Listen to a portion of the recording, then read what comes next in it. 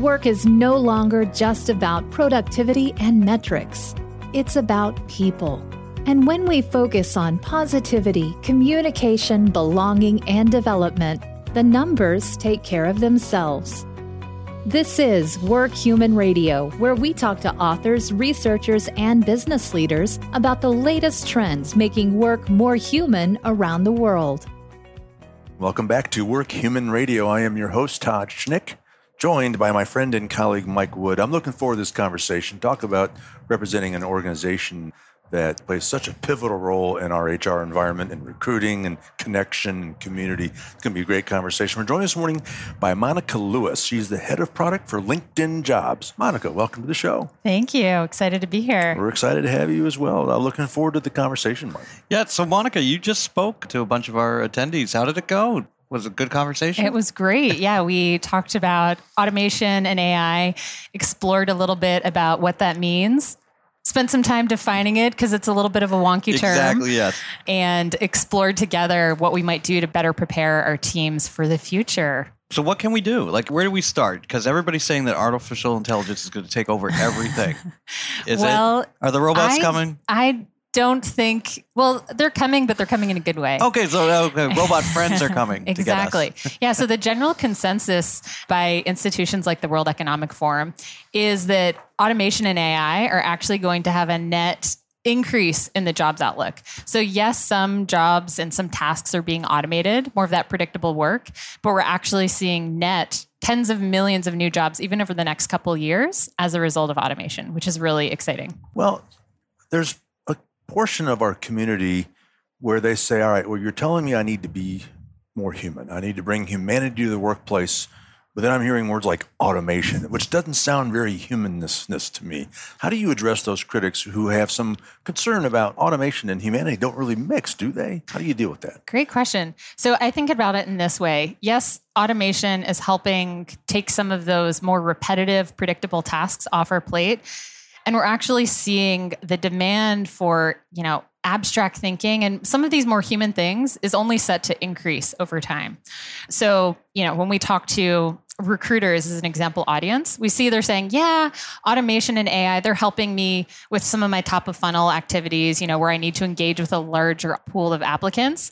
But things like persuasion, closing the candidate, I don't think anytime soon a computer is going to be doing that. So that's the role where it's really helping people double down on focus on that unique ad that they can make that's really requiring that human understanding. Yeah, so all I hear in kind of like the recruiting news and whatever is all like, this is automated, that is automated. And I know that there has to be some, I'm not a recruiter, but I know that some people on LinkedIn are probably worried that that LinkedIn is going to come in with AI and take their jobs. How do we kind of squash that? Yeah, so I'd say how I think about it is at LinkedIn, our job is to help make our customers and our members more productive and successful. So we're looking to take things off the plate, like scheduling an interview panel. Sounds simple, surprisingly challenging. Morning of hey, the second interview had to cancel because of X and Y and Z. It's causing a lot of churn. It hurts the candidate experience. We're thinking about problems like that. How can we just make it easier and continue to enable recruiting professionals to really focus on what they're passionate about? They didn't get into the job necessarily to be, playing around in Outlook, trying to schedule things. No. They want to connect with people. They want to help people navigate their careers.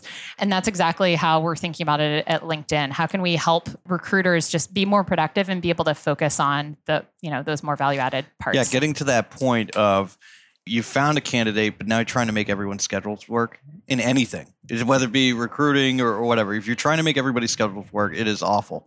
I've tried to do it numerous times in my job. Well, my wife was a recruiter for PwC, and the scheduling matter was the most frustrating thing for her. And that's why I think it's important that you can shed some light on is, yes, that candidate experience is critical to that recruiting process. And that's part of the branding of the organization. If that candidate experience is bad, they're going to think, what's the rest of this organization going to be like? So talk more about how AI really will ultimately be an ally in that candidate experience. Great question. I think it starts at the very beginning.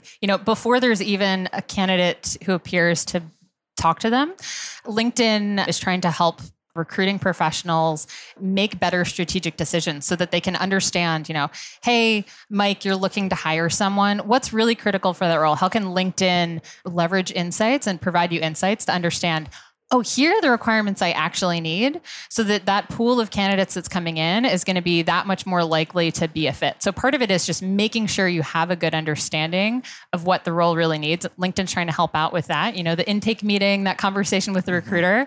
And then I think the other big part of it is which candidates are actually applying to your jobs. We're trying to make that process better so that you get more of the right candidates, and someone who's not going to get through, how do we help them find their perfect job? Because there's a fit everywhere.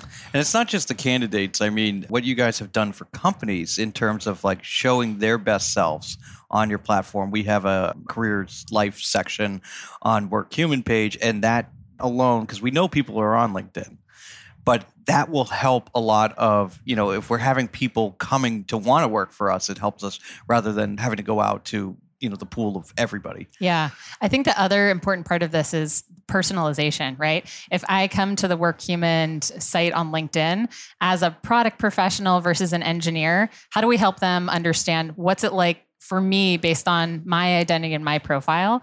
So we're absolutely trying to help make it easier for companies to give that personalized experience to, all the different candidates that may be coming across their pages. Yeah, and it just kind of like build off of that. So, I mean, everybody has to have like a Glassdoor page. But in the past, I was approached by Glassdoor sales that said, hey, we have competitors that are advertising on your page. Now, the competitor that they put as an advertiser on your page, that person was out in Salt Lake City. We're not competing for talent out in Salt Lake City. We're based out of Boston. So what we're competing as are the kind of tech software firms that are all around the Framingham, Massachusetts area. So that was like a basic flaw with that. And I love the fact that you guys have kind of rolled in that profile onto LinkedIn, enabled people's own interests and their location to kind of feed into that, because that's what they were missing. Yeah, absolutely. I think it's also not just about who a candidate is today, but who do they want to be in the future? So we're doubling down on features that let a LinkedIn member tell us, hey, I do want to relocate. So maybe that job in Boston is relevant. Or here are the roles that I'd be open to. We're trying to find different ways of making those matches happen more productively and more seamlessly and unlock the logjam on both sides. What else technology-wise should we be thinking about? We've been kind of talking about AI, but there's probably other tools and technology, certainly things that probably LinkedIn is thinking about that can further this mission of ours to work more human. Yeah, great question. I'd say I think about it like we want to understand automation more broadly. AI is one specific technology that's making things easier, but you don't need AI specifically in your tools and software to be able to help your teams be more productive. So I think best practices here are every company is different. It's a great opportunity to talk to some of your peers, at the conference or in other contexts to understand, hey, what have you found really helps you depending on where your team is seeing the most challenges or the most opportunities. I want to shift a little bit and let's just talk about your background. Kind of like, how did you get involved with AI and recruiting for LinkedIn? Great question. Maybe it's a typical millennial wandering career path, but the passion that's always driven me is I need to feel like my work has a strong connection with purpose. That's, I think, why I ended up at LinkedIn. I actually got in through a referral from someone in my network, and I've loved LinkedIn and I've loved staying there because we're focused really squarely on how do we help, make the world's workforce more productive and successful? How do we create economic opportunity? So that has really resonated with me as an individual. I was lucky to land in the talent solutions team. And I think the reason we're investing so much in AI is it's a really challenging problem to solve. There's tens of millions of job seekers. There's tens of millions of open roles. We need to be investing in new tools and technology to help drive that matching because it's such a challenging thing, but it's such a high stakes thing too, right?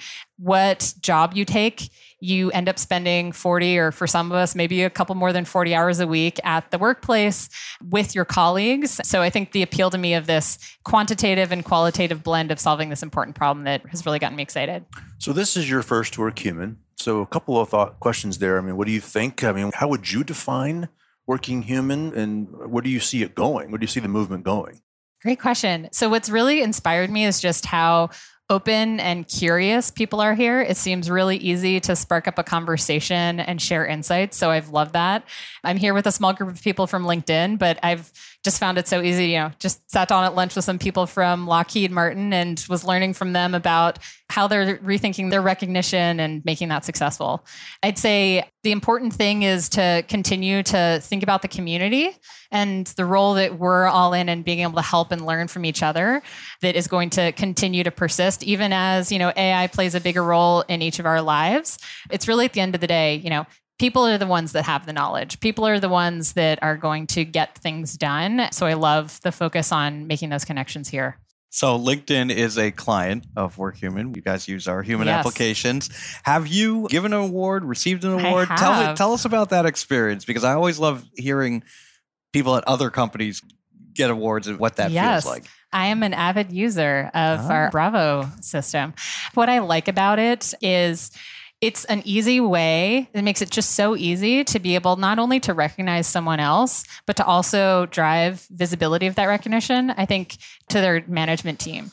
Without it, before we came on board, it feels like a really high bar to be like, oh, I'm going to email, Mike, that was awesome. Thank you. CC your manager. It just felt like there were more barriers to that. Yeah. So what I've really loved is it's just made it so easy to give that recognition and to help drive visibility within the organization that person's really going above and beyond. Particularly people that I work with in other functional teams, it just makes it so easy. And, it's nice when occasionally someone gives you a pat on the back as well, to just feel that your work is valued. Well, we love all the things that you are doing. Your entire team is wonderful to work with. Kristen, I'll give her a shout out because she's wonderful. And just, the leadership and the direction that you guys want to go, we are thrilled to have you as a partner, not only as a client, but a partner in a lot of the research that we're doing. So thank you, especially on World Happiness Day, which is today.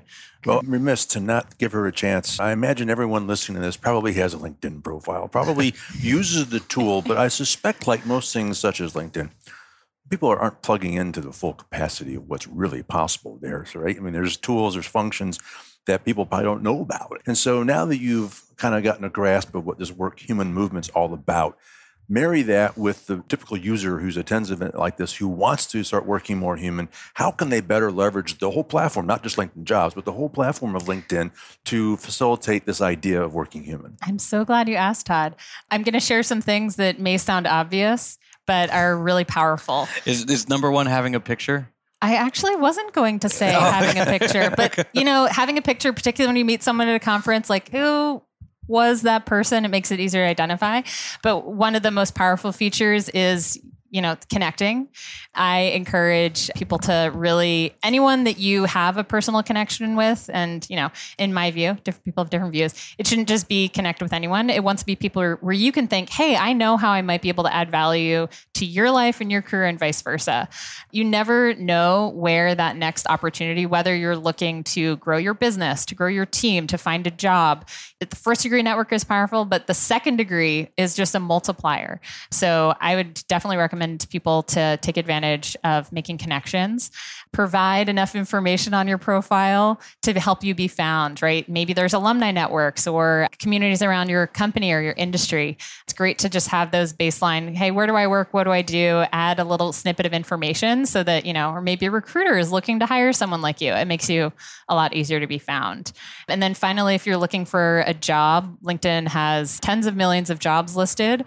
And I think the special thing about job seeking on LinkedIn is you can see that community, your network, on top of the jobs. So referrals are, consistently recruiters say, I think half of recruiters say it's the best source of quality hires. Mm-hmm. And LinkedIn can help you look, into my network. Hey, where do I have people who can introduce me to companies? So those would be my 3 tips. And yes, add that profile picture so people can know who you are. All right. Monica, again, we appreciate you stopping by and joining us. Before we let you go, should anyone need to connect with you, no pun intended, how do they do that and learn more about your work? Yeah, I would love for folks to reach out to me on LinkedIn. My name is Monica Lewis, and look forward to hearing from you if you have ideas of what we could be doing differently or want to have a conversation. I'm always open. All right. Monica Lewis, Head of Product for LinkedIn Jobs. Monica, again, it was a pleasure to have you. Thanks for stopping by and joining us. Thanks for having me. Really enjoyed it.